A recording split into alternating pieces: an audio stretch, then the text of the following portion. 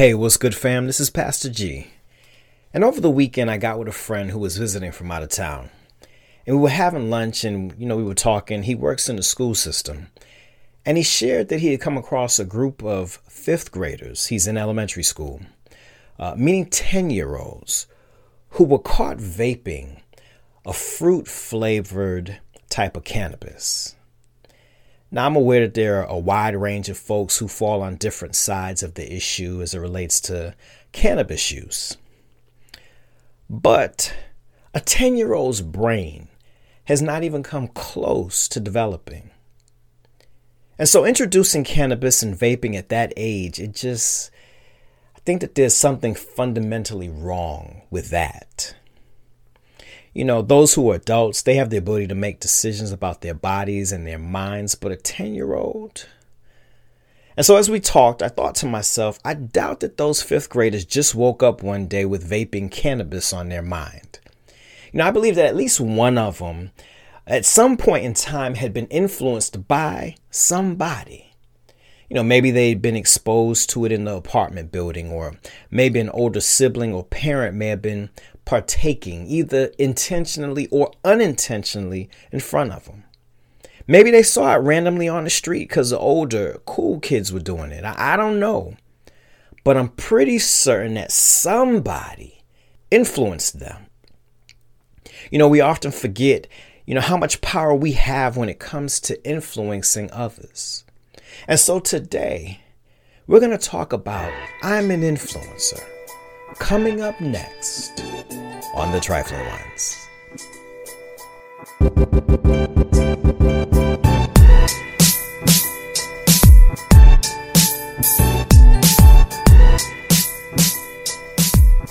All right, today we're going to take a look at Romans chapter 12, verses 6 through 8. That is Romans chapter 12, verses 6 through 8. And the Word of God says, we have different gifts according to the grace given to each of us. If your gift is prophesying, then prophesy in accordance with your faith. If it is serving, then serve. If it is teaching, then teach. If it is to encourage, then give encouragement. If it is giving, then give generously. If it is to lead, do it diligently. If it is to show mercy, do it cheerfully. And so there are three things we're going to take a look at today, fam. And the first of those is that we must recognize our influential traits. We must recognize our influential traits. I don't care who you are influencing somebody somehow. Verse 6 says we have different gifts according to the grace given each of us. And so what this is saying is that God in his grace has given us a gift. Now the word for gift is charisma. And what charisma means, it means a spiritual endowment. It means the ability to do something based upon spiritual power. Let me break it down a little bit more. It means that the thing that you do that comes naturally, but it isn't necessarily common, is that charisma. It's the gift. It's the thing that we possess that gives us the power to influence others. Someone like a Michael Jordan he's naturally gifted at what he does. And so, that's that charisma. It's that platform that he was given in order to be able to influence others. So verse 6 says, if your gift is prophesying, which isn't necessarily forecasting the future as much as it's revealing something to somebody that they may not be aware of. So if prophesying is your gift, recognize it and use it because it influences. You don't necessarily have to hit folks with the whole God told me to tell you. But in the process of talking to somebody, in the process of having a conversation with them, you recognize something about their situation. God drops something in your spirit about their situation. And that nugget of information doesn't come from you. And so you share it with them and it's like a light bulb goes off. If your charisma is serving, Maybe you're a phenomenal planner or organizer, and so you use that gift to help others who aren't as gifted in that area.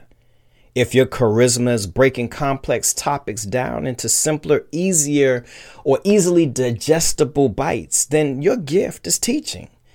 Use it to influence.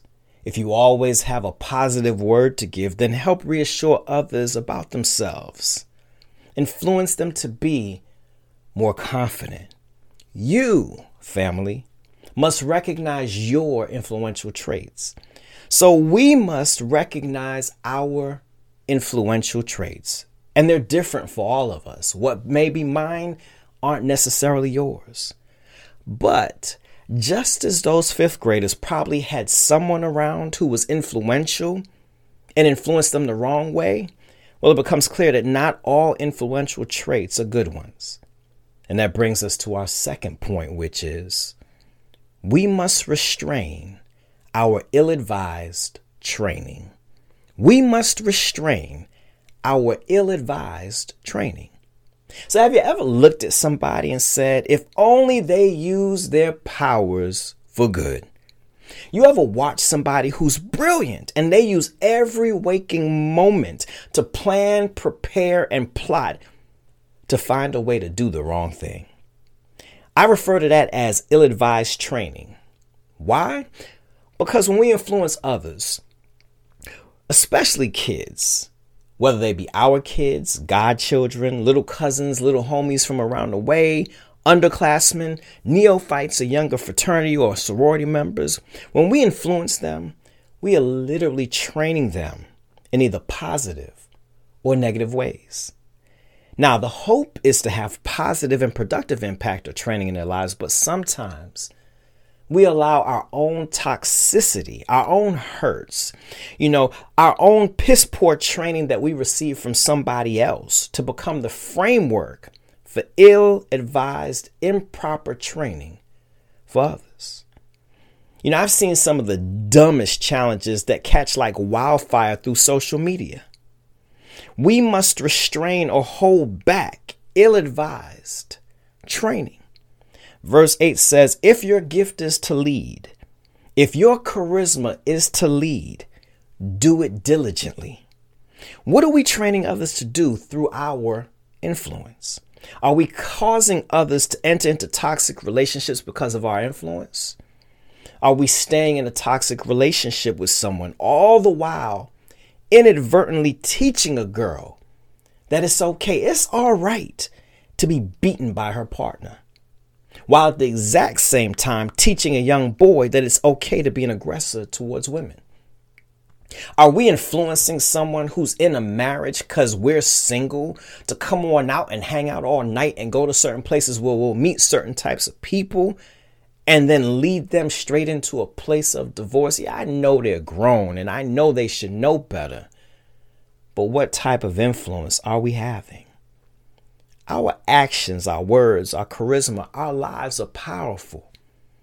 And so we must recognize our influential traits because we have them.